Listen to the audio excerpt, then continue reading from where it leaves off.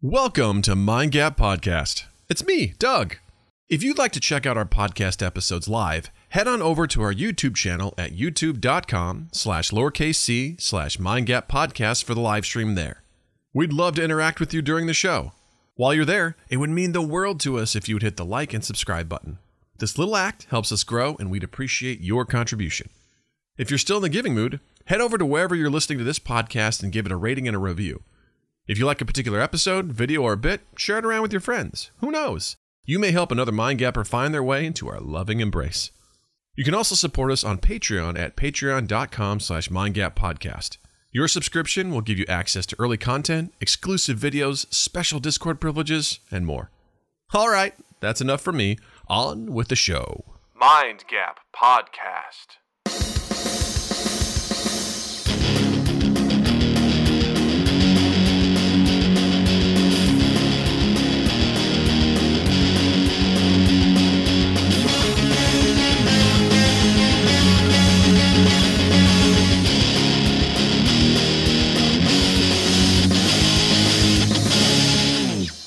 Everybody, welcome to Mind Gap Podcast. I'm Doug. I'm Justin. And we're back for another week of glorious conversation. Welcome to the glorious conversation hour and a half. This is your personal hole in the internet. This is a glorious hole. It's a glory hole of the internet. Welcome Mind to Gap your Podcast. personal hole. I'm your host, Doug, and Justin's going to be your guide. Close your eyes, lean back, sit down, and feel the pressure.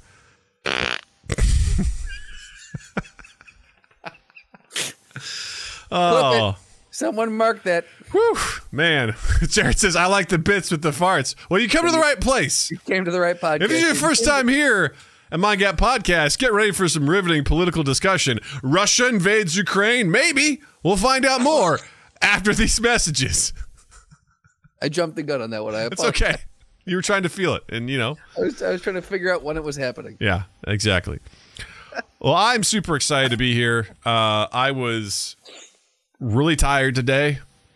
Really tired. And then about an hour ago, I started running around the house from my dog.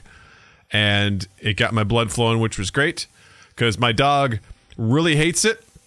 In my house, there's like just this little circle of space that goes from the kitchen to the foyer to the living room to the dining room back to the kitchen. And what I like to do is like throw a toy and then start running the opposite direction, and Loki tries to chase me. And at first it's fun, but when she drops the toy, and then she gets really mad if she can't catch me, and she starts like yipping and howling. And I know that if I stop, she's going to go, rah, rah, rah, and she's going to try to maul me. So it turns into this real thing of like, how can I find a way to get away, or at least grab a toy to shove in her mouth as soon as she jumps up. So then we start playing tug of war, or I try to hide under the blanket on the couch, which it just aggravates her more because she knows I'm under there. Unless I can pull it off perfectly and I get under there before she finds me. And she starts like, rounds the corner. then she starts looking, but then she knows where I am and she gets really mad that I'm hiding from her. And then it just turns into more fun. So I was doing that. Got my heart rate up, which was really good. And so I feel much more awake now. So, you know, yeah. My Abby does not like, we found in the last few years. Actually, I think it was over the pandemic that we really discovered this. When we had nothing to do but create games inside. Yeah. She does not like something about the sheets. Like if I move my hand under the sheets and just start doing this under there, she doesn't know what to do with it, and she'll start clawing at it. If she's got a toy, she punishes the toy. Mm-hmm. Like she just whips it around and starts growling.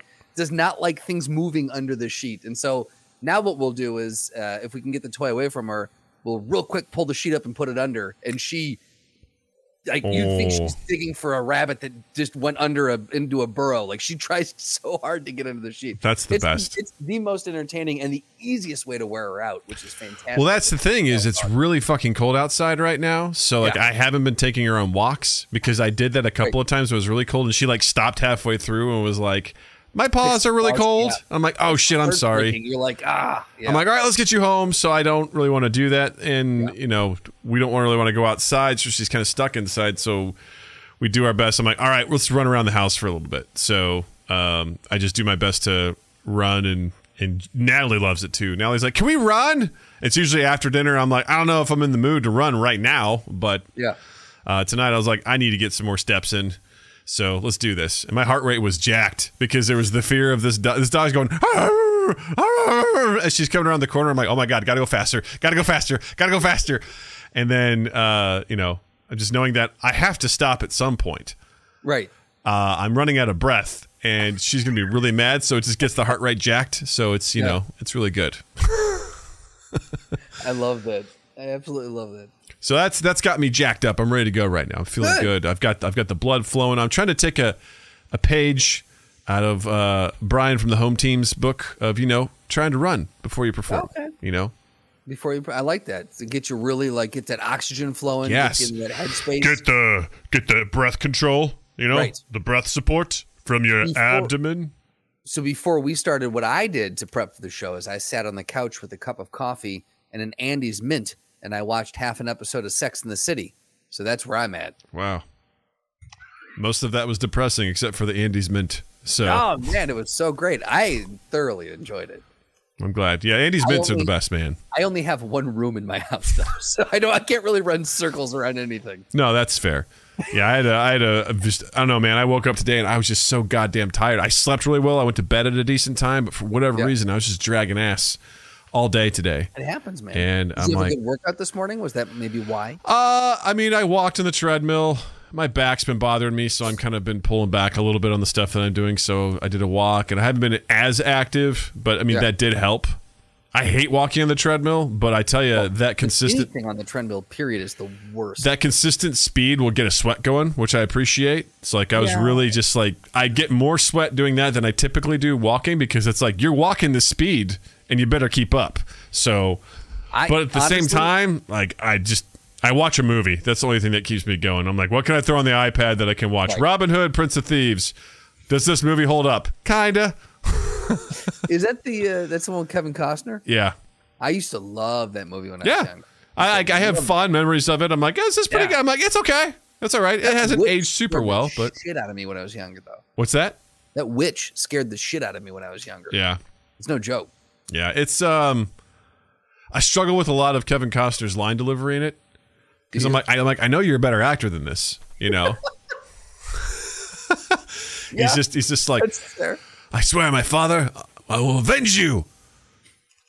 I will do it. I don't know. It feels like he's, deciding whether or not he wants to be British, even though he's not. I don't know. That bothered a lot of people, that movie, because there are a lot of British actors, and he's like, I'm Robin of Locksley. And they're like, I'm the Sheriff of Nottingham. It is a British character for sure, and it's played by someone who could not be more Midwest. I don't know where he was born, but he oozes Midwest. And it's also just, like, I can let that stuff go. It can bring you out sometimes. Like watching The Last Duel. This is about everything that's happening in France, and yet... Sorry, he was born in Linwood, California. Does not track. Yeah. It'd be funny if he's like, yeah, I'm Robin of Locksley. Yeah. It's a Keanu Maid Reeves. Marian? Oh, come on, bro. Step off my lady here. Step off my chick. Bow and arrow. Whoa, we're in the Crusades? King Richard is the tits. I steal from the rich and give to the less rich. There's got to be a better word for it, though. Right? Redistribution of wealth, bro. Robin Hood, the original socialist. It's the new version of Robin Hood. I rob from the rich and give to the poor. Bernie Sanders just shows up with a bow and arrow at the next election. I love it. Yeah. Blackway 54, your dad. That's what I have to say to you, sir. Welcome. That's all that is. Glad you're here. But yeah, that's what I do to get through walking on the treadmill. But also, I think it's funny how people are just all up, and I don't, like I said, I don't have a huge problem with people like I said, like The Last Duel. It's a bunch of English people who are playing these French people, but what I get pulled out of is when they say French words, which you right? You're not going to say, "Hey, Versailles," you're going to say it, but it's at the same time like you're English people doing the very good pronunciation of a French word. like saying each other's names, like Carouge, Legree. It's like, but then they're like, yeah, they're sacking. We're going on a campaign to get money because I'm broke, you know? And they're like, Matt Damon just goes, we're going on a campaign because I'm broke. We're going to go to Versailles. And then we're going to, we're going to grab some monies and we're going to bring it back after we get a croissant. yeah, it's just, that's kind of how it is. So Right. I'm like, it's a little grating at times. But I also understand, too, the same thing. Like, Kevin Costner was the shit in the 90s. So it's like, who else is going to put asses in the seats than him? It's like, Yeah. but at the same time, I have to say, as a guy who is a master of accents, I feel like English accent is the easiest one to do. You know? It's the easiest one to just throw out there. Yeah. It's not super easy to do well. I I thought that I did a pretty good English accent. I fuck around in the podcast. I've been called out before. Like, that's your English accent. When I really sit down and try, I feel like I do a good one. I have been called out one-on-one with a Brit, and they're like, it's not very convincing. So, like, it's really, it's a tough accent to do well.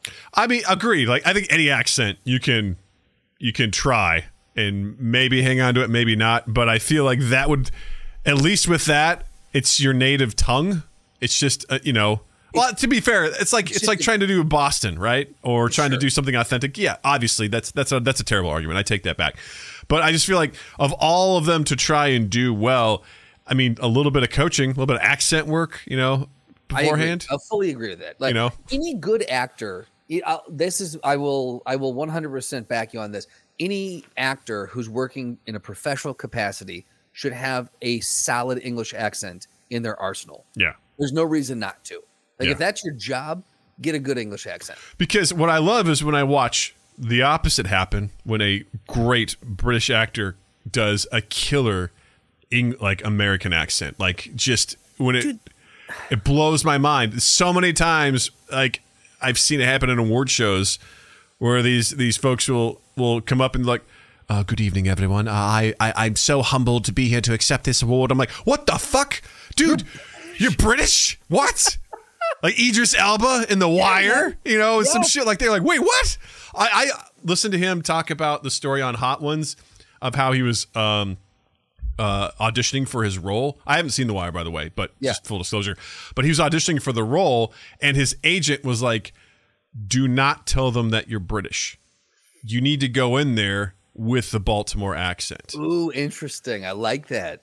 So he goes in and is like just totally like killing it, everything like that. And the casting folks are like, so where are you from? He's like, oh yeah, I'm from Baltimore or whatever and whatever. And he goes through 3, 4, and he felt really shitty lying. He's like, I don't feel right doing this, but his agent's like, do not tell them Oh, wow. you're English or they're not going to accept you. So like on the 4th or 5th one, there's like one of the big producers sits down and goes, so where are you really from? He finally breaks down. He's like, all right, mate, listen. And he's just like, he does it. And there was like a camera guy who goes, I fucking knew it, because he knew the accent. He could hear there was like little bits where he's like, he goes, he's fucking English, I guarantee you. And he was like, listen, my agent told me to do this. I didn't want to lie to you, but they said don't tell you. Like, and I think they were more impressed. They're like, dude, you fucking nailed it. Like, Talk about committing to the character, though. Right. Like, if you even go into the auditions going, I'm from Baltimore. yeah. Like, okay, like this guy really is diving into. As a producer, I would look at that and go, this person is capable of committing to who this character is. Right. They're willing to go through the audition as the character. That's commitment. Under pressure. Yeah. No shit. Lying to me. Yeah. Yeah. Now, I don't condone the lying part, but I also understand that if that's like on your resume, then I'd be like, he's English, get him the fuck out of here. We're not even going to hear him, right? Like, we're not even going to listen to him. So if it's like, listen, just fucking bullshit your way in there, do your thing, and you'll be good to go. And it'll be great. Everyone's going to be happy, What I think is interesting is that I have no empirical data to back this up, but I believe that the American accent is easier to do than a convincing British accent. I feel like a British actor can pop on an American or I feel like I've heard it more times where a British actor has been able to pop into an American accent more convincingly than someone from the States can pop into a British accent. I remember watching years ago when all like Daniel Radcliffe and all those Harry Potter kids were like on a show, and they had a bit where they're like, we're going to give you words or phrases and you have to say them in an American accent. And one of the ones was Olive Garden, and listening to them try to say Olive Garden in an American accent was the goddamn best. Just like, could not figure out how to make that Olive Garden. You know, they're just Olive Garden. Yeah, they're like, what is this? What is this place? Like, these are all American places and things. It's authentic Italian food, is what it is. When you're there, you're family. All right. It's obviously you're not a world traveler. It's Italian food. Yeah, I love that shit, and just it's very interesting. It's very fun to hear people just cut into it really well, because honestly, I feel the opposite in that, I don't know, it's probably difficult, but it seems like it would be easier because it's how we talk. Yeah. You know, I guess what it comes down to is I always just, in everything, I have this idea that Americans are so much dumber, simpler in the sense of like, we are simple people. Like that just, there's so much history and culture to the rest of the world. And then America, we've been around for like 250, something like that, 275. Yeah, you know, we've been around for a fucking, it's a fart in the wind how quickly we've been around. Yeah. And there's just feel like everything about us is more simplistic. It's pretty amazing though. It's a pretty amazing though. Like as you go, spot on Olive Garden impression. Which, by the way, I heard I think Tom Segura on Your Mom's House. He said he couldn't finish House of Gucci. He said the movie was so awful, and one of the things that bothered him was how poorly the actors kept their Italian accents.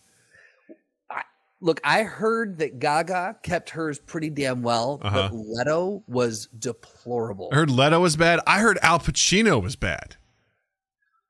Hey, Pacino can keep a Cuban accent, but can't keep a... He fucking spoke Italian in Godfather. Like, I mean, come on. Like, it's all right. Come on. That's all right. Come on. And Tom gave a good example. He's like, oh, Italian. It's one of the easiest ones to hang on to. It's like you don't slip out of it. You're in it all the time. It's like, oh, it's like it is. He's like, how do you slip out of that? He's like, what the fuck? He goes, it was so bad. Listening to these professional people dive. I'll be honest, like, I can't hear that most of the time. Obviously, I can't hear like that stuff. Sometimes I think I can. Other times I'm like, I don't know. People are like, they slipped in and out of the accent the whole movie. I'm like, I don't know, man. I mean, I don't know if I really heard that. I mean, I don't know. Being a master of accents, you think I'd be able to hear that, but I don't know if I do. I don't know if I can. You and I have talked recently about, because of your new love for the stock market, you and I have talked about Billions recently. And Damian Lewis's character in that, I love that show, but Damian Lewis's character, I still to this day can't figure out what accent he's going for. In Band of Brothers, nailed. Yeah. I felt nailed an American accent. Yeah. I don't know what accent he's doing, but it is, I feel like it's all over the place. Yeah. And the thing is, after a while, that's just the way this character talks. So you accept it. I slipped into it. It's like putting on a glove that fits really well. I'm like, okay, I'm into this now. Mm-hmm. But man, I was, when the first like 3 or 4 episodes, I messaged Haig, who got me into the show, and I'm like, Haig, where's this character supposed to be from? Is it New York? Because it doesn't feel like New York. I don't get it. That's so funny. Black Wave 54 says, will not watch Black Widow because of the Russian accents. I just say don't watch Black Widow. I mean, I watch only John Malkovich films for good Russian accents. Speaking of which, played a Russian in Billions. He played a Russian person. And I was just like, in my mind, I'm like, who in Hollywood is going, we need someone to play a Russian? Get me John Malkovich. Got it. Yeah. I don't know who's making these decisions, but his agent is fantastic. Yeah. I don't know. Yeah. I don't know. That's where I'm going to leave it right there. I don't know. All right. Cool. I don't know.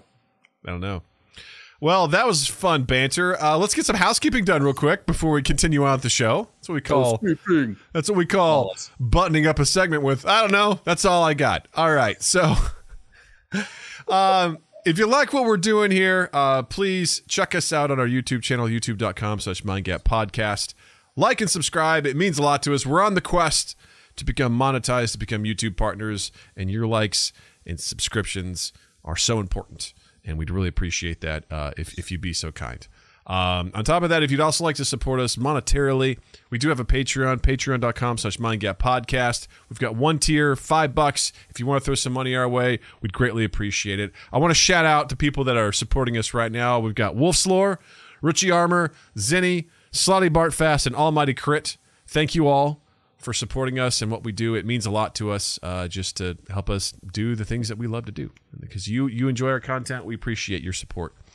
If you'd like to join the Mind Gap family, check out our Discord. We have a link down in the description right below on YouTube.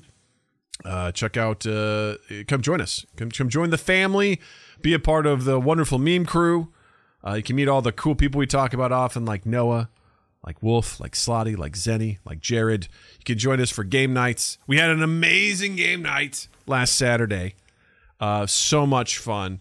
It was a lot of fun. I actually ended up coming to that one, guys. You sure did. It was great. It was so good.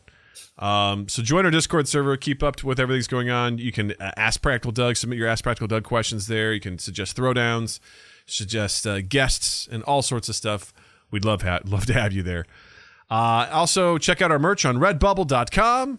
If you're interested in picking up some stuff that'll make your body look great and show off that Mind Gap stuff, we'd appreciate it. And last but not least, we live stream every Tuesday and Saturday at 8 p.m. Central on youtube.com/mindgappodcast. Tuesdays is when we record the podcast live, and you guys can hang with us while we do that. Saturdays is when I host a video game stream, and it is a lot of fun. Like we mentioned, last Saturday we played What the Dub with Steve and Chris from the Reviewniverse/Streamviewniverse. Holy shit, was that fun. Those two guys ran away. I think most 50% of the time it was one of them winning. It was so hard to compete against them, man. They were on fucking fire. My favorite one was Steve in one game had 0 points until the last round, and then he just killed it with a joke and won the whole game. It was which wonderful. We've captured in a few of our shorts, so check out our YouTube channel. For some of the shorts we've captured. Noah had a fantastic joke, which we captured. We had some really good stuff in there. So come hang out with us live. We love it. We'd love to have you be part of the show. Yeah. And that was housekeeping. And now let's get on with the show. So we had a couple of things we're going to talk about. This one came in last minute from the mighty Slotty Bartfast. Let's fly on over to China. Let's head over to China.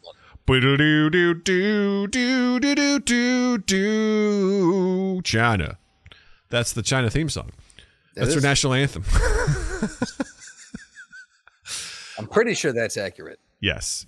So there's this amazing headline that says China gives Fight Club new ending where the authorities win.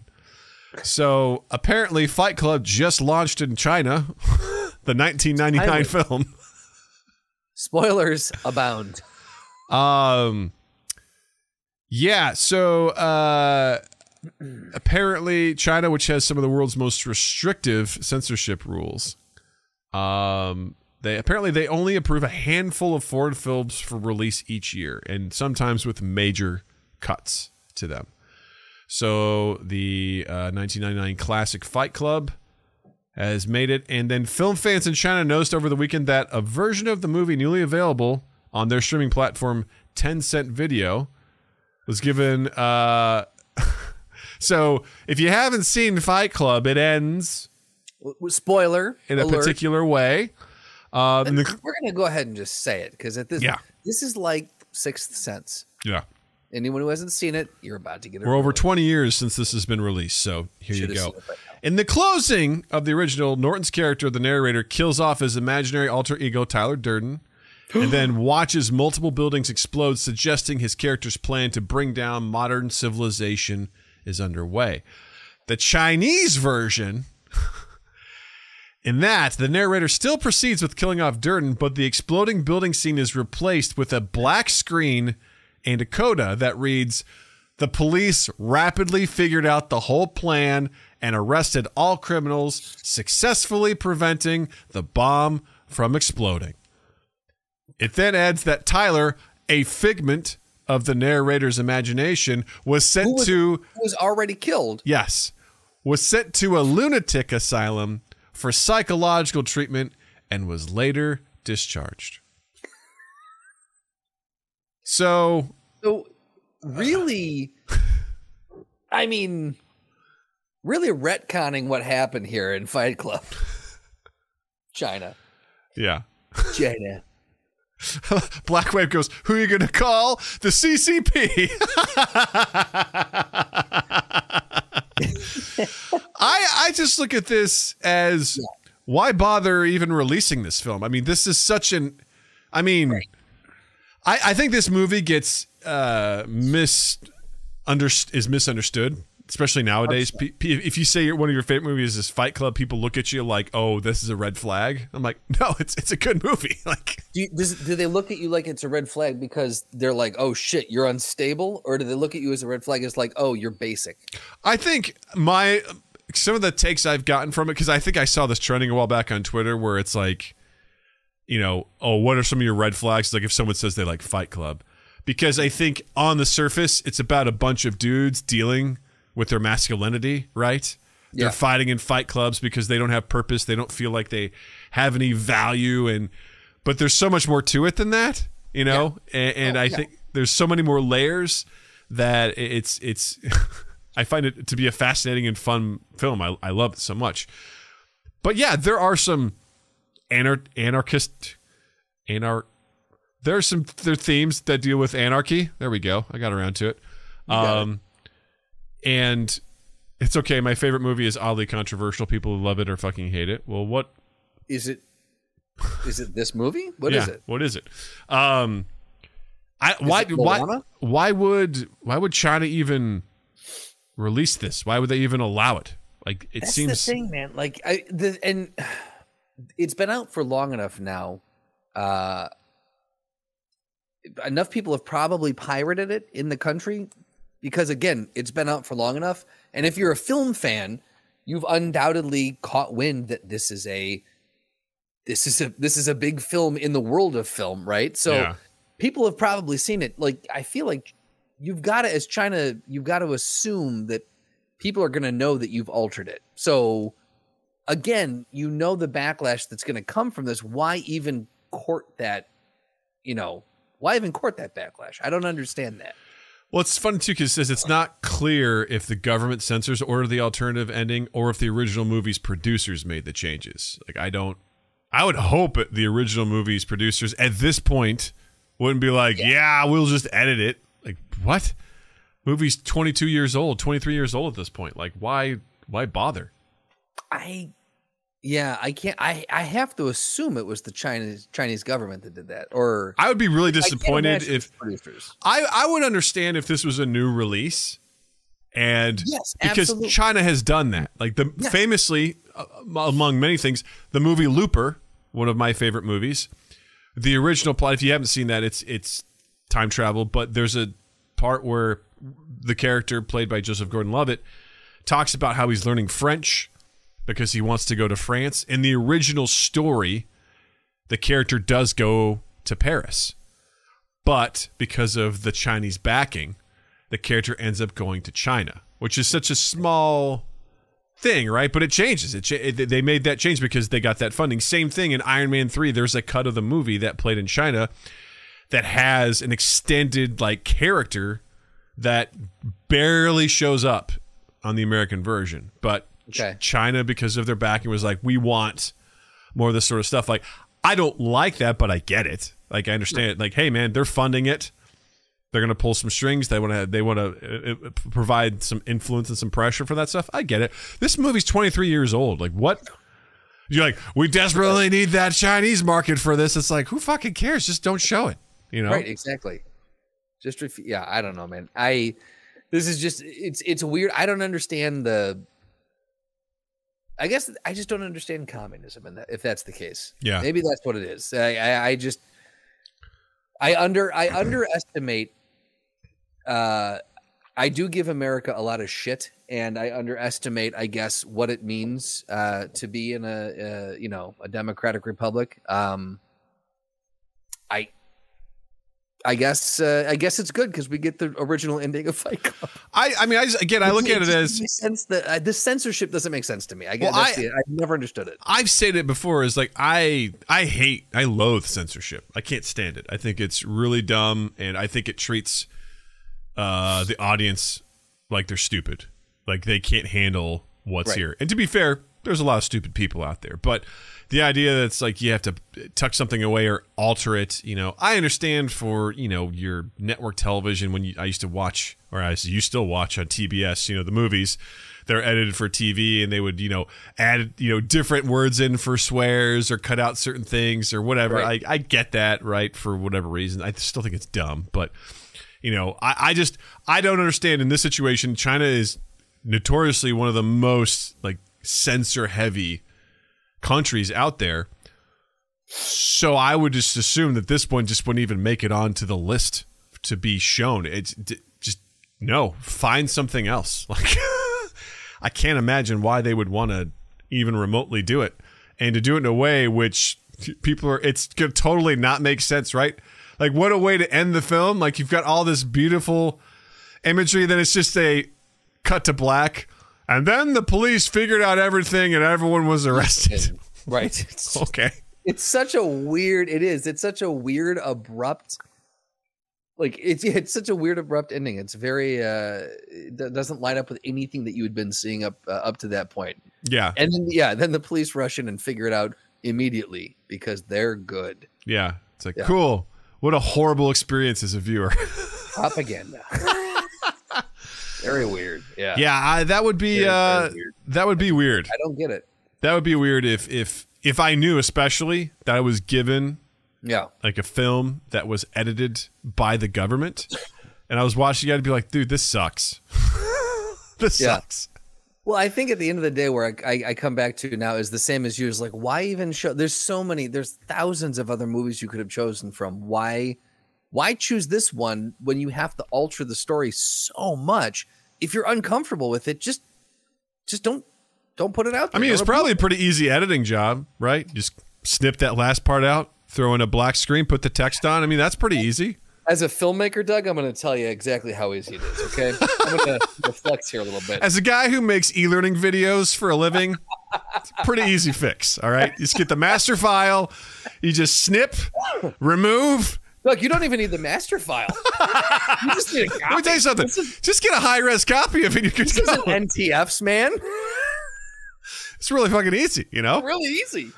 I mean, aside from doing the subtitles, Noah goes, as a VFX artist, it's pretty easy. Please, everyone in the chat, weigh in now. As your expertise, how easy is this? How easy just to snip that last part and put in the ending? Pretty simple, I'd say. Yeah.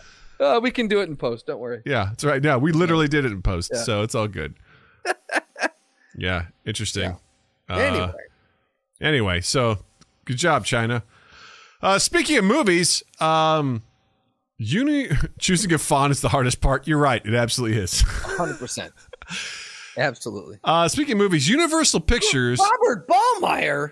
Whoa, shit. Robert Ballmeyer. Not often see. Can we get a round of applause for Robert Ballmeyer showing up in the chat tonight? Can, yes. Sorry. It sounds like you messed up, farted out of like sheer nervousness, and then finally get the right thing, Robert Ballmeyer, you beautiful human. Thanks for coming here, man. I was a row above where all my farts live. So. That out of context is just the best. A row above where all my farts live. Speaking of movies, Universal Pictures is being sued by fans of actress Ana de Armas over her absence in the movie Yesterday. Now, I'm aware... Another very timely movie story. Right? I am a record scratch plus fart is better than applause. All right. Every time. I'm familiar with this movie. I know it exists. I had no interest in watching it because I'm not a Beatles fan. So I know you were, and you told me you were excited to watch it. Absolutely. If this had been like a movie about Blink-182, like with that, I totally would have watched it. So, oh man, here's the thing: you could very easily swap out Pick a band, swap it out, and you'll have that band's fans right there. The conceit of this movie is that a man who's an up-and-coming musician just, is playing to basically no one. All the power goes out in the world. He gets hit by a bus. When he wakes up, no one knows who the Beatles are. So he plays a song randomly to his friends. Be like, that's a beautiful song. When did you write it? He's like, I didn't write it. The Beatles did. They're like, who? He's like, oh, shit. And the idea is that he's then going to take... Cut to Google search frantically. Yeah. He's like, they don't exist. It shows the bugs. John Paul George, the Pope shows up. Yeah. And he's like, no way. Yeah. So he then... And then you see...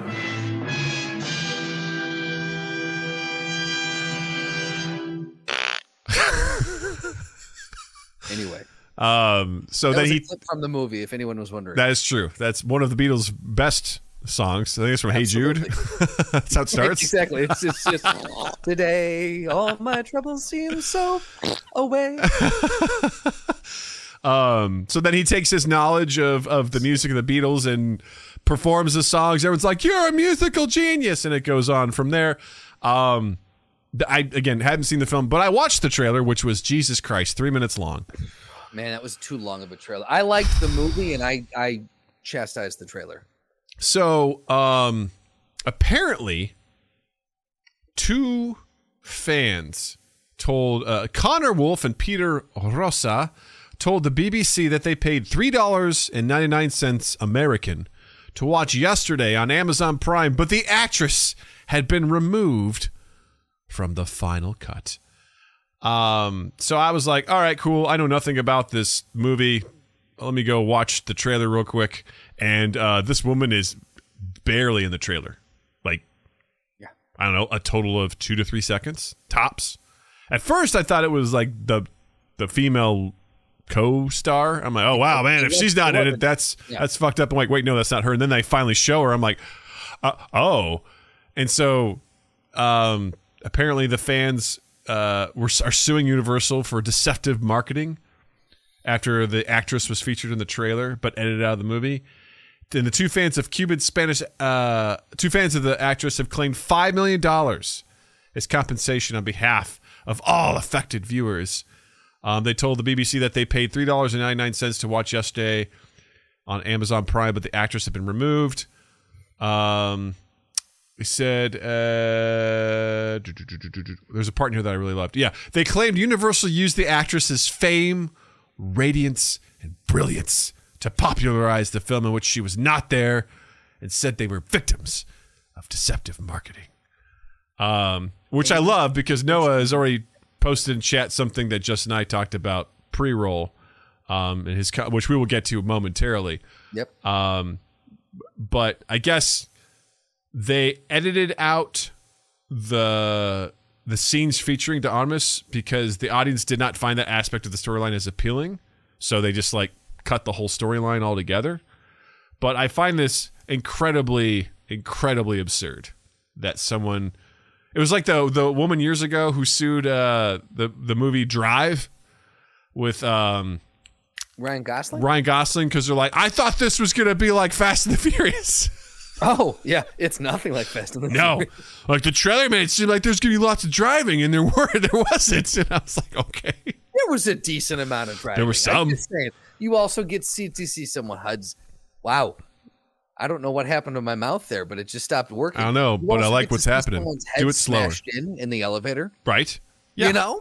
You Yeah. get a whole smattering of things. It's a smorgasbord of visuals. Which is, also something we talked about recently, how about trailers are actually hiding Right. what's really happening, which is also the point. And I look at this as just, imagine being so upset. Are these people related to this actress? Right, you would think, yeah, my cousin was supposed to be in this, but she's not. Where is she? I'm mad. I mean, the same thing can be said for comedian Andrew Santino was in the movie about The Room with James Franco and stuff like that. Like he was in the movie. Disaster artist. Yes. And he's literally in the movie, but they cut all of his lines. So he says nothing in the film. See him. You see him, he'll pop up, they cut all of his lines. And he was, as a performer was super frustrated because he's like, oh, this is going to be great. And then everything cut. That is, unfortunately, how that goes. It's the name of the business. Like the thing is, the filmmakers owe you nothing. Yeah. Whether that's good or whether that's bad, they have ultimate control. Them and or the studio, depending on the deal they've struck. Mm-hmm. They have ultimate control. Yeah. They owe you if your expectations mean dick. Yeah. Absolutely nothing. And to Noah's point, as he brought up in the chat, are they going to sue Marvel? Marvel has digitally altered their footage to add or remove characters or elements of the story that either is or is not in the actual film to protect secrets of the film. Now, why have they not gotten sued? They are actively using deceptive tactics to make sure that people don't know what's going on in the film. Right. As Noah points out, that sequence of Hulk being in Wakanda at the end of Infinity War, that totally didn't happen. They made that up so that it would, fool people. Yeah. I think that was I think what a lot of people don't understand is the timeline behind things. Like when a trailer gets cut, sometimes trailers will get cut a year ahead of time. And a lot of fucking editing can happen after that. They will show it to test audiences. They'll do focus groups. Yeah. They'll show it. They'll go back and forth and over and over. Reshoots, Reshoots. Exactly. So you can't, like, a trailer just lets you know, hey, this movie's coming out and here's the storyline. That is the purpose of a trailer. The filmmakers can change a whole bunch of shit from the moment you see that first trailer to the moment that movie comes out. They can change a whole bunch, and that is their prerogative. Yeah. You're going to see it. And at the same time, like Rob said in the chat, what a horrible way to waste your time and money. Is this really all you have to worry about? Well, I also kind of want to just take a moment too that these apparent super fans of, Ana de Armas, I didn't hear a peep out of them when the movie was released in theaters. Mm-hmm. These fuckers waited until it was out on Amazon Prime to pay a paltry $3.99 to rent, not even to own. Not even to own. And then they're going to complain about it? Uh-huh. Get the fuck out of here. Get the fuck out of here, Connor Wolf and Peter Rosa. Eat shit. Honestly, it reeks of publicity. And the other thing that I don't like is it sets a precedent for, we saw it with Sonic, and in that, look, that's one rare instance where it benefited all of us. Yeah. Because while I didn't see the movie, the trailer and the artwork it was nightmare fuel. And I'm very glad that they redesigned that character after audiences banded together. But it also opened a Pandora's box, because now all bets are off. Like, who's this? You can sue movie companies because the trailer misled you, or I felt one way or the other, or there wasn't an appropriate amount of driving in a film. Well, I don't think though. I mean, I should look that up at some point and see what was resolved with that. It may have been. Hopefully, it was thrown out, because I look at that as like, listen, man, how are you going to sue people over art? You know what I mean? And that's what I'm saying. Like, these fans have an inordinate feeling of ownership over these pieces of things that they had nothing to do with. And not only that, it's if a business is actively being deceptive, it's only going to blow up in their face. There was a movie that came out, I don't remember the name of it, but it was marketed as like a rom-com. But it totally wasn't. It was like The Hills Have Eyes. That's exactly what it was. Yes, it was like, check it out. This family, they're going on, it's troubled. Divorce is on the horizon. The kids, they're not doing well in school. They're getting into drugs. Like, we're going to head out in our Winnebago. We're going to the desert. We're going to reconnect with nature, and we're going to be together. It's like, it was like. I thought it was weird when they used Peter Gabriel Salisbury Hill in that, too. Right. Like, I was like, oh, Ron, I get this now. Yeah. It's, and they're like, we're coming out here because you know what? We can't see what's really important. And you know what can see? These hills, because you know what? They have eyes. And they see us for what we really are. In theaters, February 14th. The Hills Have Eyes. Well played on the date. Well played on the release date. Well, this movie came out, and it was around like something like Valentine's Day or whatever, and it was pitched as like, oh, check it out, this is going to be a good chick flick, bring your husband. But it turned out it was the opposite. It was like a gross out comedy for the dudes. Oh, really? And it was like, people were like, what the fuck is this movie? You don't want to dupe people. Like, you don't want to do that. Like, that's not the point. Any business that actively tries to deceive people may get short-term gain, but ultimately they will fail because then people will not trust you. They will not trust your brand. So it's not in their best interest to do that. If they pull it off, they're lucky. And maybe they get away with it, but good luck having anyone trust them again, right? If Universal Pictures was known for constantly mismarketing their stuff, they wouldn't get funding from people. Exactly. So I look at this as like, all right, if you guys want to waste your time, I think it is a giant waste of time and resources. Go ahead. I'm pretty sure Universal is going to be fine on this one. I don't anticipate them. They're going to do just fine. Yeah. Yeah. They. Hold on. I just need to even see. I just got to see where this film landed as far as numbers go. So the budget was $26 to $41 million. Box office 153.2. So let's say on the high end it was $40 million. They made 153. They made $111 million over what their highest projected box office number was. They're doing just fine. No problem. And these guys are like, we want $5 million. It's like, eat shit. How about we give you 5 since you paid $3.99? We'll give you an extra $1.01. We'll refund you. Right. And here's a $5 credit to order on Amazon Prime. You piece of shit. Oh, you know what they should have done? If I was Universal, I would respond to this, and I would have been, can we settle for a refund of your rental price, and we will gift you a digital copy of the film. There you go. You know what? And we'll throw in Rampage at no extra charge. We got a guy who's got a copy he doesn't want. It's digital. You know what? Transfer it over.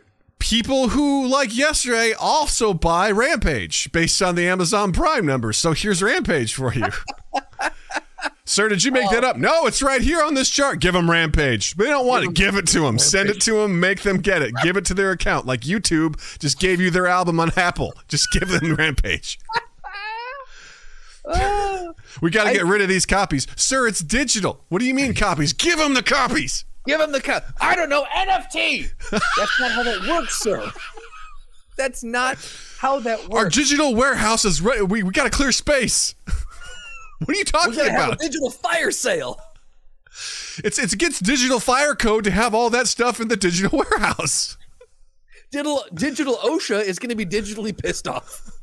And then who's going to pay those digital families when it goes up in flames and people are caught in there because we didn't pay the digital insurance? Absolutely, yeah. And then the assistant just goes, "Sir, you need to lie down." Like, okay, boomer. All right, boomer. Kevin, get out. Not again. Never again. Get me Jeff Bezos on the line. Tint goes, man, this is getting me worked up about digital pre-orders again.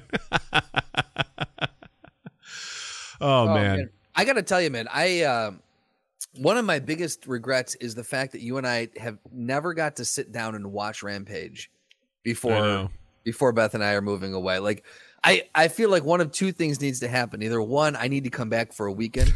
And we need to have a Rampage weekend. And I'll crash on your couch.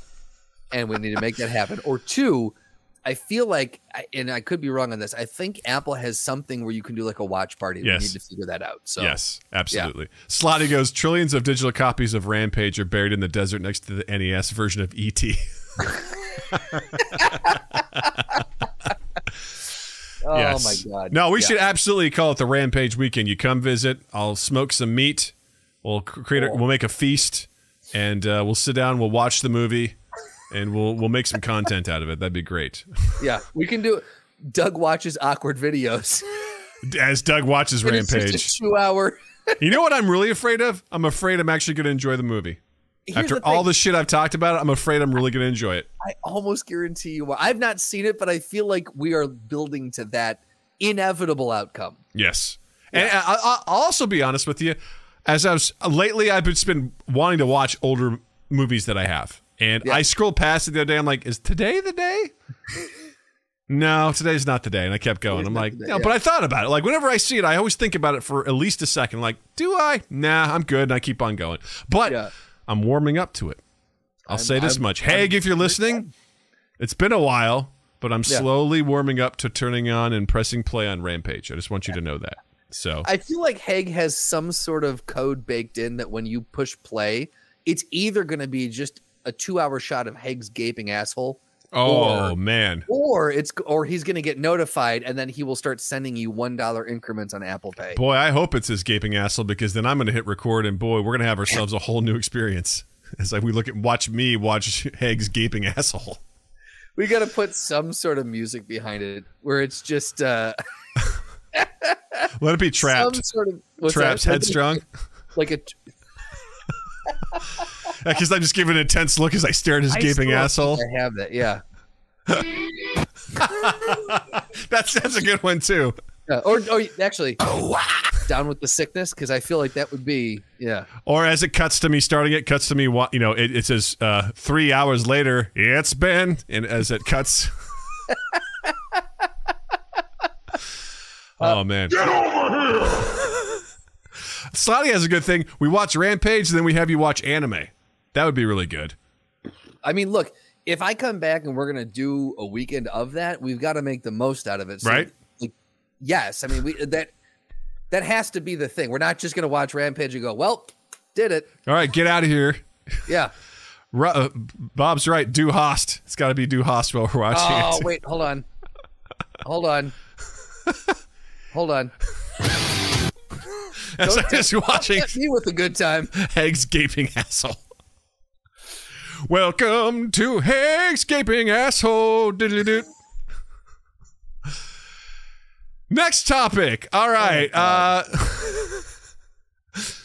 Another real big groundbreaking news. You must build a fort, set up camera on tripod, and do it all live over the course of 48 hours, no breaks. Oh God. Dude, a live stream. A live stream from a pillow fort while we're in a hot tub. Now we're talking. I'm just saying. Now we're talking. Now we're getting it. And we'll also just stream us watching Avatar: The Last Airbender while we're doing it too. And that should be good, right? And we'll make ASMR videos. We'll just... Yep. That's how you do it, right? You're welcome, America. Woof. Anime, Rudy, and Rampage. Yes. Yes. You guys are full of great ideas. And then a lot of stuff is Doug hates stuff. Seriously, I will rip Rudy a new asshole. Like, I will. After rewatching that recently, Haig's asshole. Yes, we will be rooting for Haig's asshole, but I'll be ripping Rudy a new ass one, because after recently rewatching it, I'm like, that's a horror film, is what that is. Why did you recently rewatch it? Because I was like, I haven't seen this in a while. Let's just refresh my memory. Did you think it was going to be better, or did you just need to refuel? Sometimes you got to go back and revisit this stuff, right? Like watching Willow. I haven't seen Willow in well over a decade. I'm like, Jesus Christ, this is a kid's movie? Holy shit. I used to watch this all the time. Are you excited for the series? No. Okay. Not at all. That's fair. Oh, all right. So, M&M's made a big deal this week. Or recently, I don't know if it was this week, last week, whenever, because... Sorry, Noah's doing the grandparent thing where he types something. Is like, wait, no, I'm dumb. Google how to delete YouTube chat. Google this. Google how. I want you guys to watch the 1994 Canadian sci-fi cartoon reboot. I'd pay to make that happen. All right, well... How much would you pay? Yeah. Tell us on our Patreon. Tell us with your Patreon contributions. Give us a number and we'll talk. So M&M's have decided to do a makeover on their anthropomorphized chocolate characters. Yeah, M&M's. I see what you did there. So, if you're not familiar with M&M's, they're chocolate candy coated in different colors, and allegedly they melt in your mouth, not in your hands. That fact is still being disputed to this day. More like M&M's. George Carlin said, "Why do they call them M&Ms? Because a bag of them is M&M and M&M and M&M and M&M and M&M and M&M and M&M and M&M." Oh, George Carlin. You're better than that. It's the guy who did the 7 swear words. He was probably high. That Blink-182 turned into a song that was awesome, which I loved. That I used to play after we would win games in football, which wasn't that often, so it was a really big deal. They made a whole song that goes, shit, piss, fuck, cunt, cocksucker, motherfucker, tits, fart, turd, and twat. It's like a 45-second song. They say that over and over and over again until they finally end with, I fucked your mom. Whenever we won, I would play that followed up by, it would be nice to have a blowjob. It would be nice to have a blowjob. And then that one also ends with, it would be nice to have a blowjob from your mom. So it got to the point where theme in the album. One of the assistant football coaches pulled me aside after when he goes, hey, no more blowjob song, okay? I'm like, okay, that seems fair. Cool. I'll do the shit pics. They're basically like, Doug doesn't get to control the stereo after the games because Doug is inappropriate. Yes. So there's M&Ms. 6 M&Ms. There's orange, brown, red, yellow, green, and blue. And here are some of the big changes that they've made. So green, which is one of the 2 females, has swapped her go-go boots for sneakers. Brown is sporting lower, more sensible heels. Red and yellow shoes now have laces, thank God.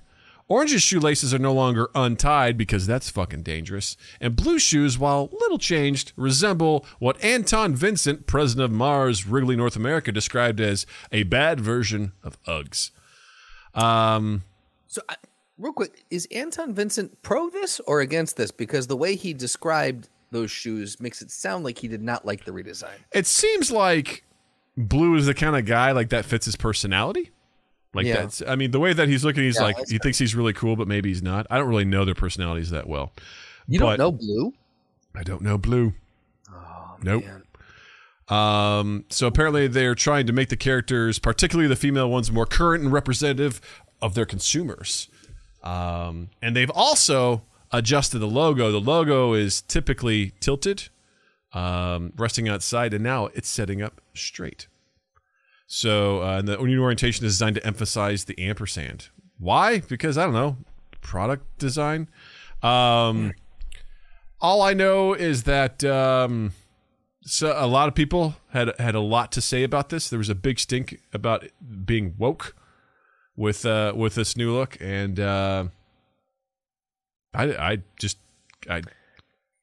here's what I would have said. If they would have done all this and not told anybody, I never would have known. Accurate. I don't pay attention to the mascots of candy companies because let's face it, we're eating these characters. Right. Like there are millions of different versions. They're like the Cylons from Battlestar Galactica. Like there are so many versions of these, and we are just consuming them, like eating them whole. So, if anything, that should tell you, happy hunting, we're all murderers. Happy hunting. Yeah. I know there was this giant hubbub about it, and like Rob said in the chat here, Tucker Carlson lost his mind because he doesn't want to fuck the brown one anymore because there's Tucker Carlson. Breaking news: Tucker Carlson lost his erection because he can't fuck Candy. More at 11.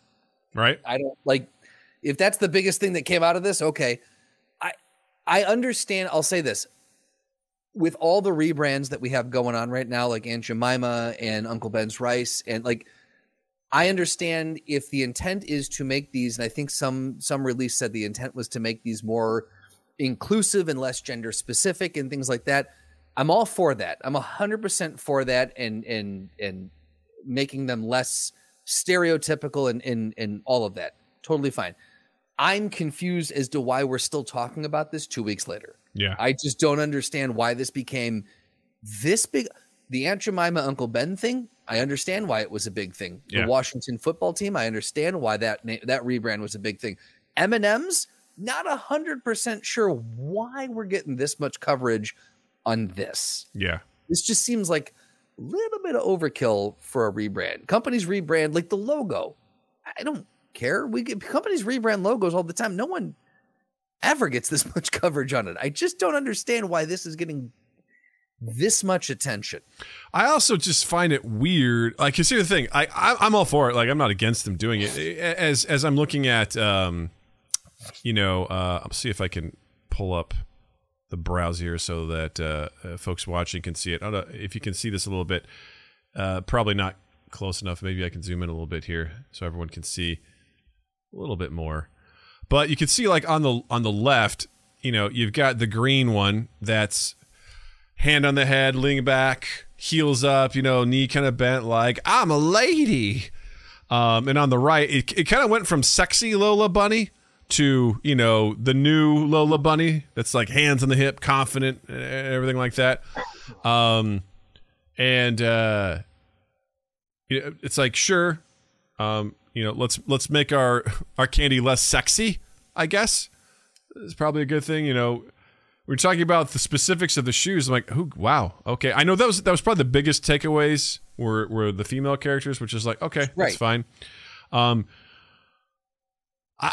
me, I guess it's also like, you're talking about identifying with consumers. These are fucking candy, man. Like, this is candy. Yeah. Like, this is candy. Yeah. I know they're anthropomorphized. They're like people. Yeah. The people candy. The people candy, but this is where corporate America consistently just I feel out of touch with, because someone has done some science. They've done some math. There is someone who has put a chart together that said we will be better off changing our logo from a slant to straight so we can emphasize the and. That we've done focused groups, we've done tests. This has the better outcome. This plays better. And same thing with this. I mean, at the end of the day, imagine someone painstakingly going through to redesign these to be like, all right, let's make the green one less sexy. Right. That's probably not what it is. It's probably like someone looked at this and be like, hey, this character came out in the 90s and we really leaned into what it means to be a woman candy. Yeah. Which is high heels. Did they come out in the 90s? Because I know most of them, or the characters got introduced in the 50s. I think the original ones were in the 50s. I don't know. My guess is, like, I think I'm probably off on it, but I think the specific characters, I feel like the brown one's the newest one. I feel like you're correct on that. Because I feel like there was red and yellow for a long time, and then the other ones started getting characters created. And when did they, like Marcy Playground, when did they inject sex in candy? Yeah, right. And I understand the idea is like, we want to try. You're welcome, Andy's music fans. Yeah. I smell sex in candy. Yeah. I know they're trying to find a connection with people, but I can't remember the last time I've seen an ad for M&M's, let alone in print or otherwise. Like one of the most ones I remember the most is the Christmas ones with the red and the yellow one where the Santa's there and everything like that. That is it, or some of the ads I would see before movies that were just telling people to basically not talk before the movie. Like that's it. I don't see it enough. So again, the intention here I think is good, but at the end of the day, I don't give a shit. Like, I don't care. You're not the market they're going after, though, Doug. Agreed. Because I've lost 60 pounds after I bought a giant. You didn't do that by eating goddamn M&Ms. As also the guy who just bought a Costco-sized bin of M&Ms to have. Why did you do that? Because I make movie theater popcorn for Natalie and Jill on girls' night, and I often will sprinkle in M&Ms on top of the popcorn for a sweet and savory mix. I thought you were going to say that you make the popcorn from the M&Ms, and I was very confused. I've tried, Justin, and I will figure this out. I will break the code. M&Ms, Doug? What's that? Did you buy a big enough container that you could fuck the M&Ms? Absolutely. So explain to me a little bit more about your popcorn ritual. So what it boils down to is they may not melt in your hand, but do they melt on your dick? Ooh, baby. So Science Doug put on his little science glasses, unscrewed the lid, and just gently lowered his genitalia into the somewhat rigid and scratchy outer ring of the M&M's container. Yeah. And thought, you know what these need? a little bit of glaze. Oh. Ooh. Ooh. No thank you. Oh no. We've gone too far. Anyway. Too far. Who wants popcorn? Who wants popcorn? Dad's making popcorn. Don't come in the kitchen. Dad's coming in the kitchen. Don't come in the kitchen. I am. I think Bob also had a good take there. He goes, hot take, give them pants. Gross that they walk around butt naked with shoes. They're Donald Ducking it everywhere. They're Donald Ducking it everywhere, man. No one needs that out of their candy. Yeah, I again, great, fine. Let's desexualize our candy. I think that's awesome. The more we can do, all the better. Candy should be desexualized. Yeah. 100% on board with that. I think they should give bigger genitalia to the men. Let's just go with it. You know? Yeah.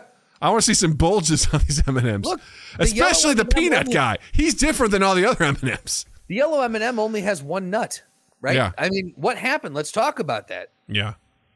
So I'm seeing a lot of stuff in the chat about Hershey's and slavery stuff. I apologize. I'm not up to speed on that, but we can circle back on that another time. Sure. Sounds really serious. Speaking of serious, Doug. Yeah.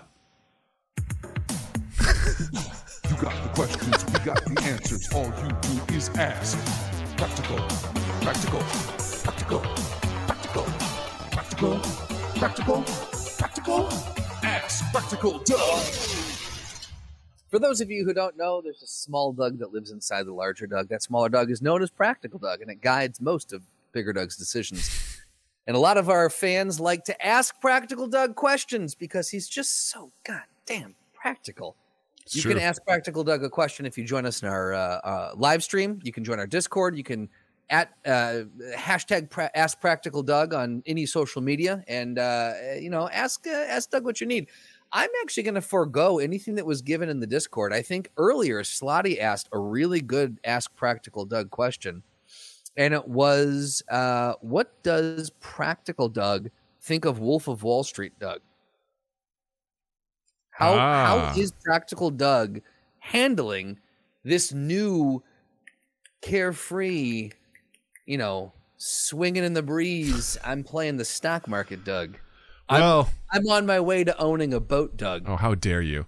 I'm just saying. How you dare roll you. with the crowd. You roll with the crowd. You got to play the game. I will say this much. I was listening to a podcast today, The Honeydew, with Ryan Sickler. Thank you. I was like, Ryan Fitzpatrick. Nope, that's a quarterback. And Nick Swartzen was on there, and he told a hilarious story about how when the pandemic hit, he was in quarantine in his sister's basement, and he had forgotten that he had booked a trip to Key West. And a few weeks out, Expedia was like, "Hey, guess what, Nick? Hope your bags are packed," because he goes, "Oh shit, I forgot about this." And he called the resort. He's like, "Are you guys even open?" They're like, "Yeah." He's cool. So he stopped off in South Carolina to meet a friend and be like, "Hey, he's thinking about moving there." He's like, "I'll be back in 10 days and we can move on." He goes, and I ended up staying in Key West for a year and a half. And it made me think about, I visited Key West before. I'm like, how amazing would it be to live there? And the first thing that popped in my head is like, I'd probably have to own a boat because it's basically an island. I was like, how that you would took us suck. on a journey to get there. Yes, you would probably have to own a boat. Yes. See, that's what it's like with Practical Doug living in my head. You all got a taste of it, of what happened literally yesterday as I was listening to this story. Oh, fuck. But I have been dipping my toes into the stock market.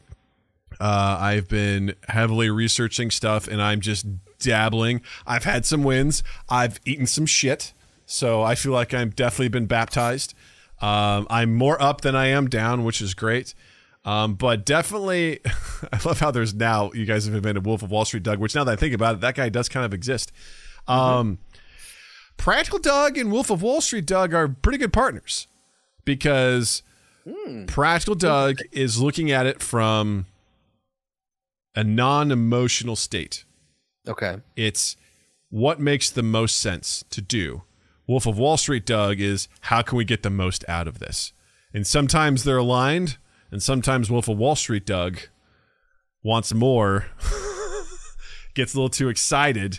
starts thinking about the possibilities of, you know what? What if we bet more on this? Practical Doug's like, you only lose what you put in.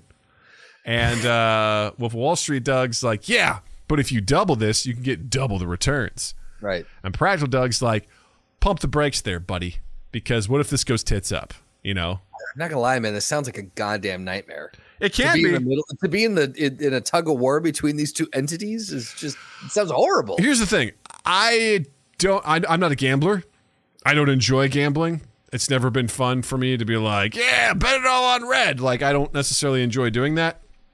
But I understand. I've gotten a glimpse into why people do it because I've had 2 very good days of trading in the last, 2 weeks. Rag. Where I've been like, whew. And I am not trading large amounts of money. And I've seen amazing returns where I'm like, okay, I see how the rich get richer. It makes sense now as they take their money and just play this more and they get more money. I don't understand. Doug is now part of the 1%. He's gotten rich. You heard it here. I am playing with a very small amount of money, and I just imagine people that have portfolios that are $20,000 isn't that small amount. How dare you? Don't be modest. How dare you think I could even remotely $50,000 is not that little. How dare you think I could even convince Jill to let me do that? Although, to be honest, I was really nervous. I was like, I really wanted to try this out. I'm like, Jill's probably not going to let me do this. But I was like, hey, would you be cool if I took a small amount? Yeah. And she goes, yes, do something with it.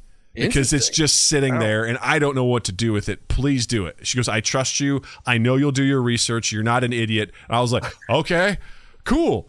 And so now the pressure's off. Not really. I mean, I've been very honest with her. Like, I've sent her my wins, but I have also been like, I ate shit today. Like, could you let me ask you this from a practical Doug standpoint? Could you pivot to doing this full time? Could you make a career out of this? Here's the thing.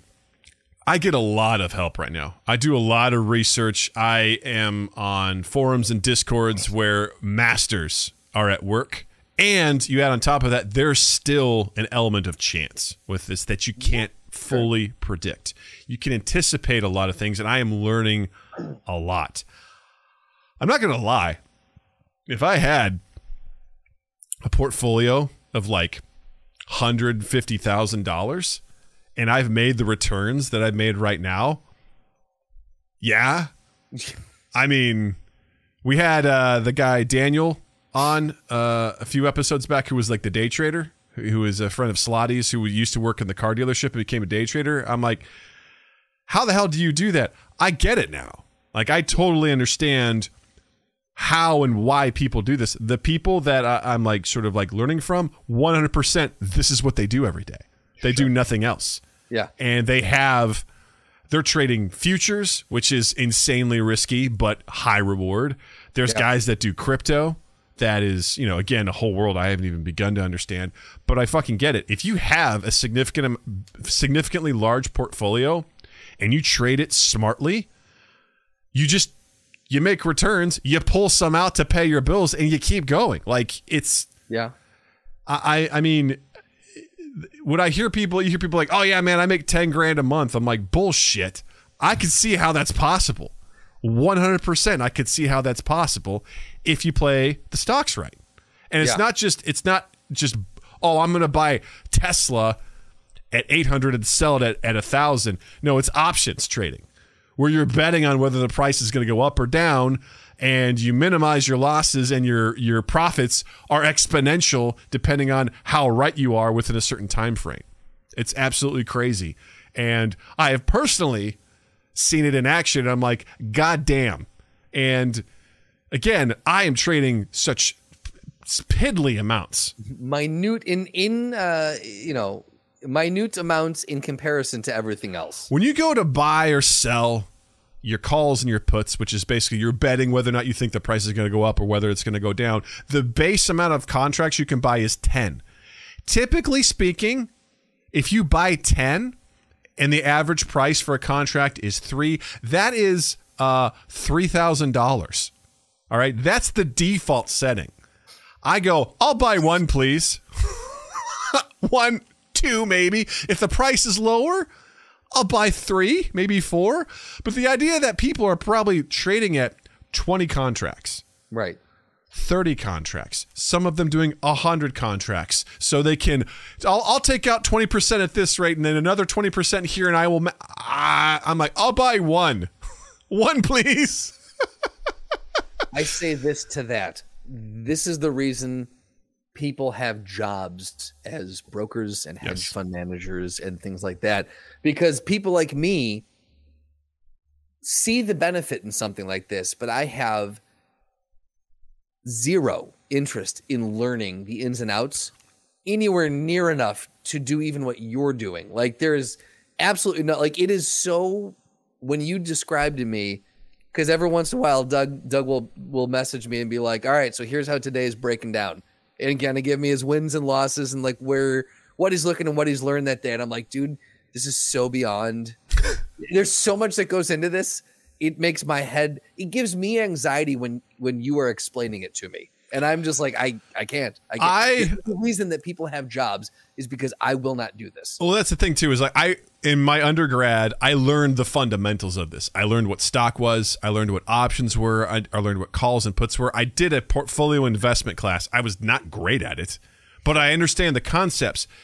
Seeing it in practice is an entirely different animal and beast, where I'm like, and I'm trying to learn, and dude, it is like reading a different language. Like, it's trying to understand. I just little by little, I'm making mistakes. I'm like, good lesson to learn. Again, I'm not betting the farm on this. I'm not dumping it all in there. It's definitely fucking exciting to make a bet. Or I shouldn't say, it kind of is making a bet, more or less. You know, it is. Like, let's call it what it is. You're taking it. Wolf said it's high-class gambling. That's what this is. You're buying a position, Justin. And when you buy your position and you see that position doing extremely well, dude, my heart rate, you know, I'm sitting there going like, fuck, I got a meeting in 10 minutes, dude. I gotta keep, like, I have all my monitors working. And I'm like, all right, what's going on here? How's it going right now? Because I need to see what's going on to sell or buy or do things like that. It's intense. It's really intense. When you're playing roulette, you're buying a position on them. You're buying, red 5. So it's gambling. It's what it is. You're gambling. You don't like gambling. You do. No, I really don't, because gambling is truly chance, except for like things like poker. This you're fool to think otherwise. Here's the thing, though. You're sounding like an addict who's justifying his gambling addiction. Here's the thing, Justin. I've got a sure thing going. Okay. I love it. I got a sure thing going. All right. You gotta listen. I gotta listen. Listen. I've got a system. Okay. I'm learning a lot. I have a lot of input from people that know what they're doing, and I'm quietly observing, seeing what they're doing, and I still can't figure out how to read a chart super actively. But the idea of, there's a lot of different philosophies. The philosophy here is following the trends. And a lot of things are cyclical. And if you play it right and you're looking at the right stocks and you can kind of check them with their indices and things like that, you can see trends and you can anticipate. They can still go tits up, but it's better than being like, let's throw it in roulette. You know what I mean? You could also sit at a table and count cards, Doug. You could. Absolutely. I would liken this more to poker, because poker takes some skill. Blackjack, I haven't ever understood like skill with blackjack. I felt like it all comes in counting the cards. Okay, there you go. So I mean, it's knowing on average if this is showing and these things have already been played. It's doing stats. Yeah. So it's the same thing, right? You're making the best thing based on this. Wolf, on the next episode of Mind Gap Podcast, we hold an intervention for Doug and his gambling problem. Well, this has been a fun Ask Practical Doug. Thanks. I'm telling you, Ask Practical Doug. Practical Doug really showed himself today. Sure did. On that note, let's go from something practical to something murdery. Yes. Welcome to the Throwdown. Fun fact: Robert Ballmeyer's in the chat right now. Wrote that theme song. That is Robert Ballmeyer's theme song with Mr. Tex. Mr. Tex's voice, silky smooth voice over it. Yeah. So, what does the console have for us today? This week's Throwdown is Darkwing Duck versus Inspector Gadget. I like this. I know very little about both. I remember watching Inspector Gadget growing up. I was aware of Darkwing Duck, but I never watched it, so this should be fun. I watched Darkwing Duck, and I think I had the video game on Game Gear, That makes if sense. I'm not mistaken. Yeah. And it was fun. Let's see here. So, if I remember correctly, Inspector Gadget's kind of a moron. And his niece Penny does all the heavy lifting. So, that should be interesting. And the dog. He's the dog. stupider than the dog. It's so funny. I'm watching the chat again. It's like, I thought we had changed it. So, apparently we didn't get... Oh, whatever. We're doing it, guys. So... The Inspector Gadget theme lives rent-free in my head. Absolutely. So, I'll take Inspector Gadget if that's cool. Yeah, man. Rock and roll. All right, here we go. So, world's first cyborg. He works for the police. All right, congratulations. That's a fun thing to hold. Fun title to hold. Powers and abilities. Yeah. Is he really good at martial arts?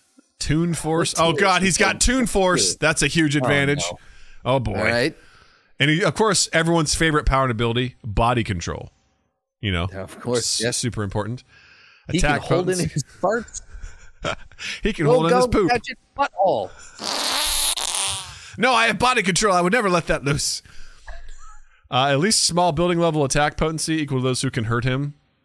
He completely disintegrated a big pile of rocks with his finger laser. All right, good to know. Superhuman speed with Gadget Mobile. Lifting strength is unknown. Durability. Survive explosion of dynamite. Survive falling at great heights. Yada, yada, yada. Stamina unknown. Range. Standard melee, although he can extend his arms for longer range attacks. So instead of a 5-foot attack range, he gets plus 10 feet. You know, it's like a glaive. Standard equipment. Weakness is lax intelligence. I think that is a huge disadvantage for this guy. So, you know. Now it goes, guess who also has Toon Force? Exactly, right? So there's that. Justin, I don't know. All together, I've never been impressed with Inspector Gadget, so he's already low on my list. So tell us what we got. And also, when they say body control, he always calls on the wrong gadget. That's kind of his shtick, right? Like, yeah, he always messes it up. He does not seem to have good body control. Yeah. So Darkwing Duck, he's a tier 9B, but likely an 8C. And that's it. Obviously. All you need to know from him. Obviously. Let's see. He also has Toon Force, so that's interesting. He does, yes.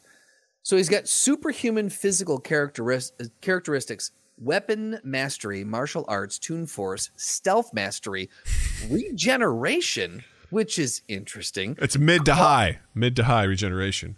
Cloth manipulation. Ah, yes. Interesting. Magnet manipulation, really? And smoke manipulation with the gasket, sleep. Wait a second. I don't remember Darkwing Duck being like straight up magic. Being like super creepy.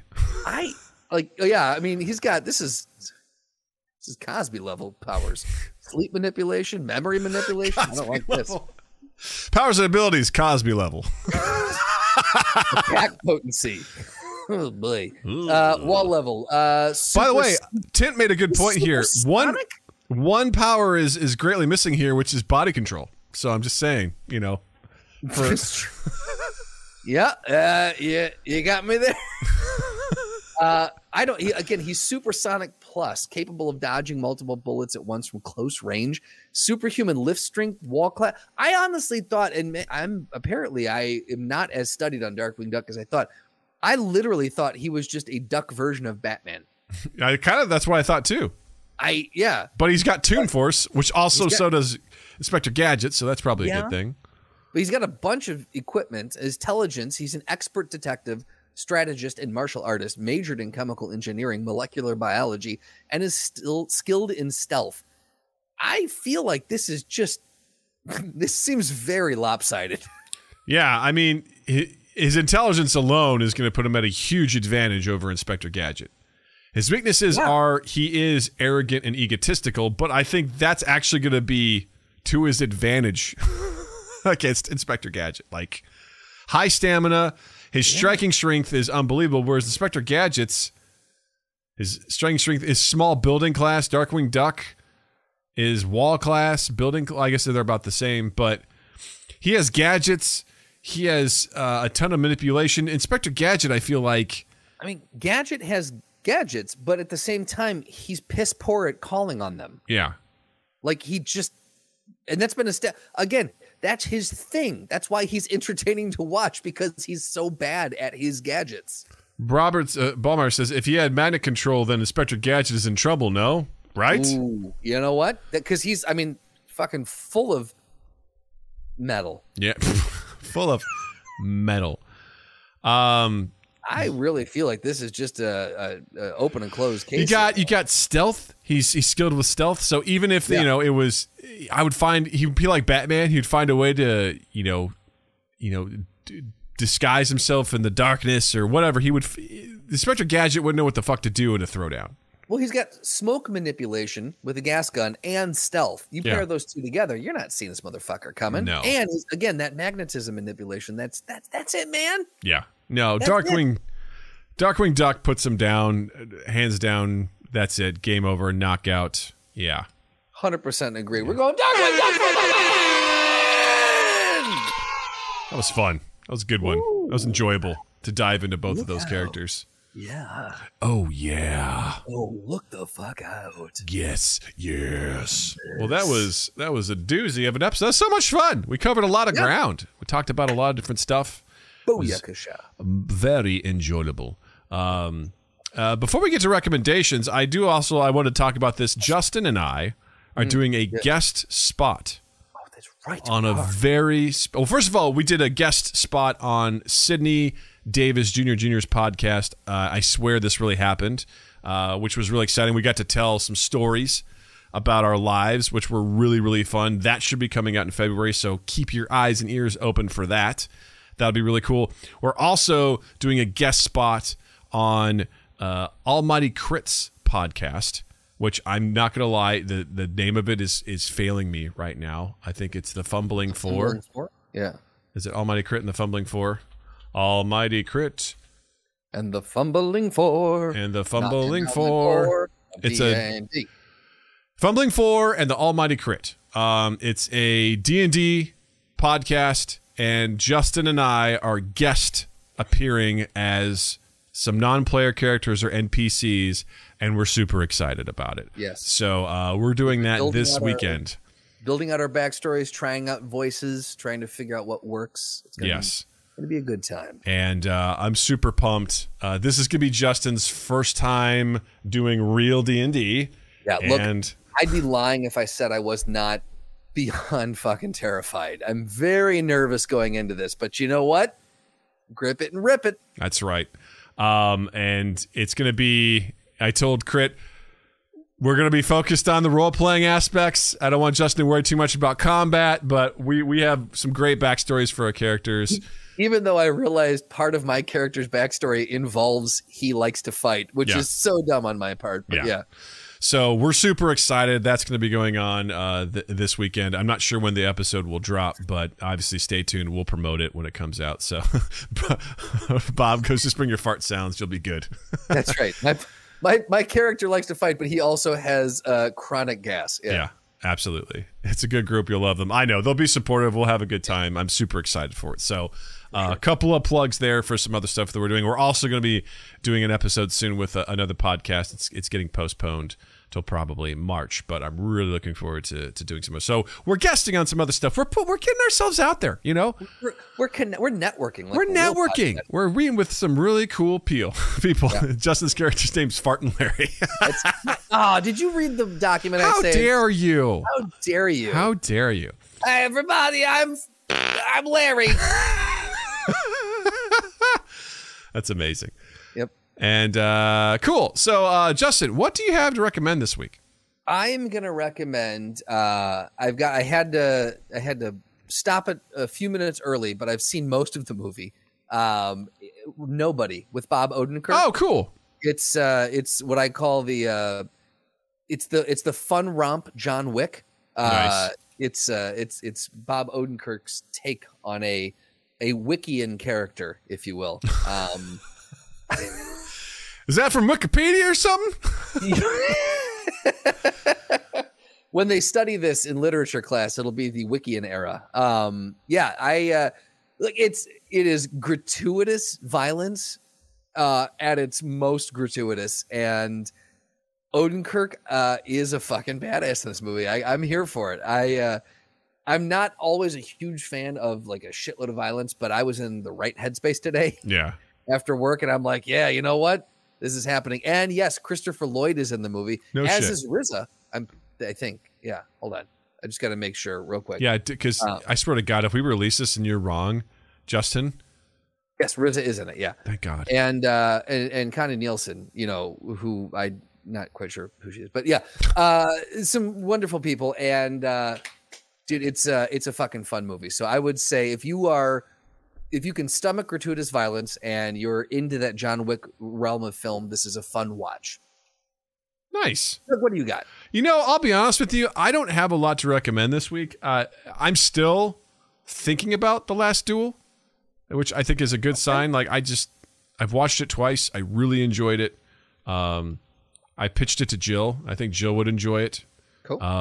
So I guess I'm going to stick with that. I haven't been exploring a lot of new stuff lately. I've just been I get in this, I don't know if you guys get in the mood where I'm just like, I want to watch something I've seen before. Yeah, that's absolutely. just like really just I don't know what it is, but I need to see something that I've seen before that I don't know. It's gonna scratch some sort of itch. So I went through a tear just before Christmas where I rewatched a ton of Marvel movies. Yeah, and it was just fun because I was like, I have no expectation here because I know what I'm getting. Yeah, I think I've kind of in the mood where I want to revisit some old stuff again to kind of see if it holds up. Oh, I also watched a fun little tidbit. I watched the Hobbit movies with Natalie, and Natalie fucking loved them. So, which I thought was really, really cool. Just getting her involved with some of this fantasy stuff. She thought it was great. So, and we just started Lord of the Rings with her, which was really cool. So we'll see. Well, my favorite part was after we watched all of the Hobbit movies and we're watching Fellowship of the Ring and Gandalf's riding his wagon into the Shire for the first time, and you hear him singing. I pause and I go, Natalie, who is that? She goes, it's Gandalf. I was like, yes, you remembered his name. That's so cool. Yeah, it is.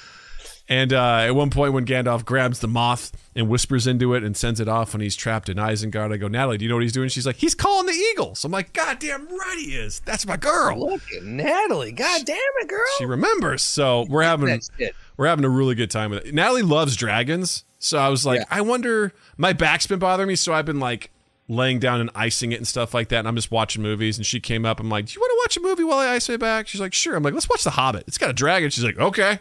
She was totally into it, which was really, really cool. There was another movie you just said that she asked to watch or was. Oh, The Eternals? Oh, was that or something else? Anyway, she's in a very fun phase for movies right now because she's now really starting to kind of like question and get into some of the nerdy shit. She asks so many questions and I answer so many of the same questions to the point where I'm like, I literally just answered that question too. She's like, oh yeah, I forgot. But yeah, I'm probably pushing movies that she should or shouldn't watch yet, but I'm like, I always tell her, I say, hey, if you get scared, you let me know, we'll skip past it. Yeah, and we'll be good. And there's been some times where she's like, Dad, I kind of want to skip this, but I also want to see what happens. I was like, way to be brave. And I go, and if I can, I say, hey, listen, I'm going to tell you, they're going to be okay. Does that help? She goes, yes. I'm like, cool, we're good to go. Yeah. So that way it kind of puts her. It's kind of like if you see an animal in trouble in a movie, and my mom would be like, is the animal going to die? You need to tell me right now, or I'm not going to watch it. I'm like, it's going to live. She's like, okay, I can breathe easy now. So Right. Have you watched The Hills Have Eyes with her yet? Actually, that's Valentine's Day. Right before her birthday, we're going to sit down and watch that. It's like, check out this family romp. Yeah. Because this is what we're going to do. You, me, and Mom, and Loki, we're going on a road trip to the desert. Going on a hike. Show her the Chinese version of Fight Club. And everything is fine in the end. Yes, everything is fine because the government says so. Because the government says so. Yeah. Well, this was a great show this week. Had so much fun. If you guys are having as much fun as we are, please check us out on all our social medias. Give us a like, give us a follow at MindGap Podcast. Most importantly, check out our YouTube channel, youtube.com/MindGap Podcast. If you'd be so kind, if you truly like us and you like what we do, hit subscribe. We post a lot of content. I try not to annoy all you guys. I try to, on the shorts, I try to turn off the notifications because we're posting a lot of them. I don't want you guys to be like, that. Turn them on. You're If like, people Jesus Christ. People have subscribed and that's on them. Listen. They can turn it off. Listen, I've seen us get subscribers and then they disappear after we post a lot of shit. I'm like, I'm trying to not burn you. I am going to go back in and turn all of those on. You don't know which ones I've turned off, which ones I haven't. I don't understand how any of it works. But anyway, please follow us. It means the world to us. And if you like something that we've done, please share it with the world. We're looking.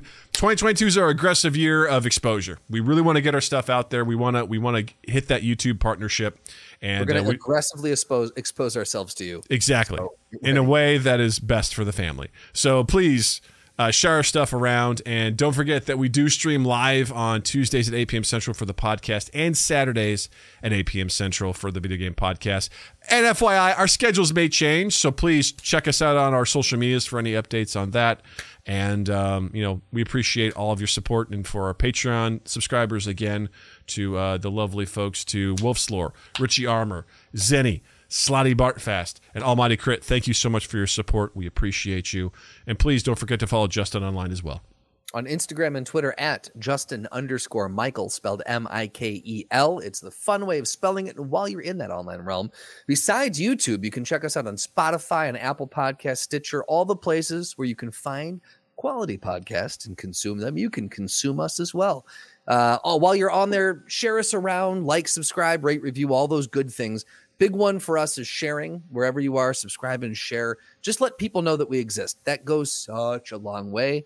You cannot describe how long of a way that actually goes when you share something of ours. So please share around anything you like. Dealer's choice. You choose. And then 2east8.com/mindgap. And then just keep an eye on all of 2 East 8's social stuff. I do have a quick update on the release of The Life and Debt of a Liberal Arts Major. We're pushing it back 1 week because we just got the teaser trailer promo sizzle thing done. So we're going to release that. We're going to push it for 2 weeks. And then February 8th is the release for that. So exciting. Yes, be on the lookout. We should be releasing the trailer, if not already, soon.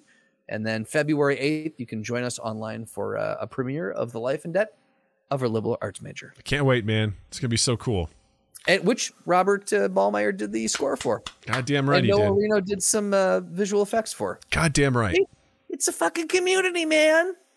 I seriously, I love you all for listening, for watching. Thank you so much for all of your support. And it's seriously, I've never been having as much fun as I am right now, just making stuff, making content, and doing stuff with you all. So thank you all so much for all of your support. It means the world to me. It means the world to Justin. I'm going to speak on his behalf because as his power of attorney in this situation and having the ability to pull the plug if he were to go brain dead, I'm going to say that he is also enjoying this too. So thank you. I'm showing some signs of being fucking wet. And on that note, I want to say, Justin, thank you. Douglas, thank you. Chat, thank you. Listeners, thank you. And you all have a dandy fucking week. Mind Gap Podcast.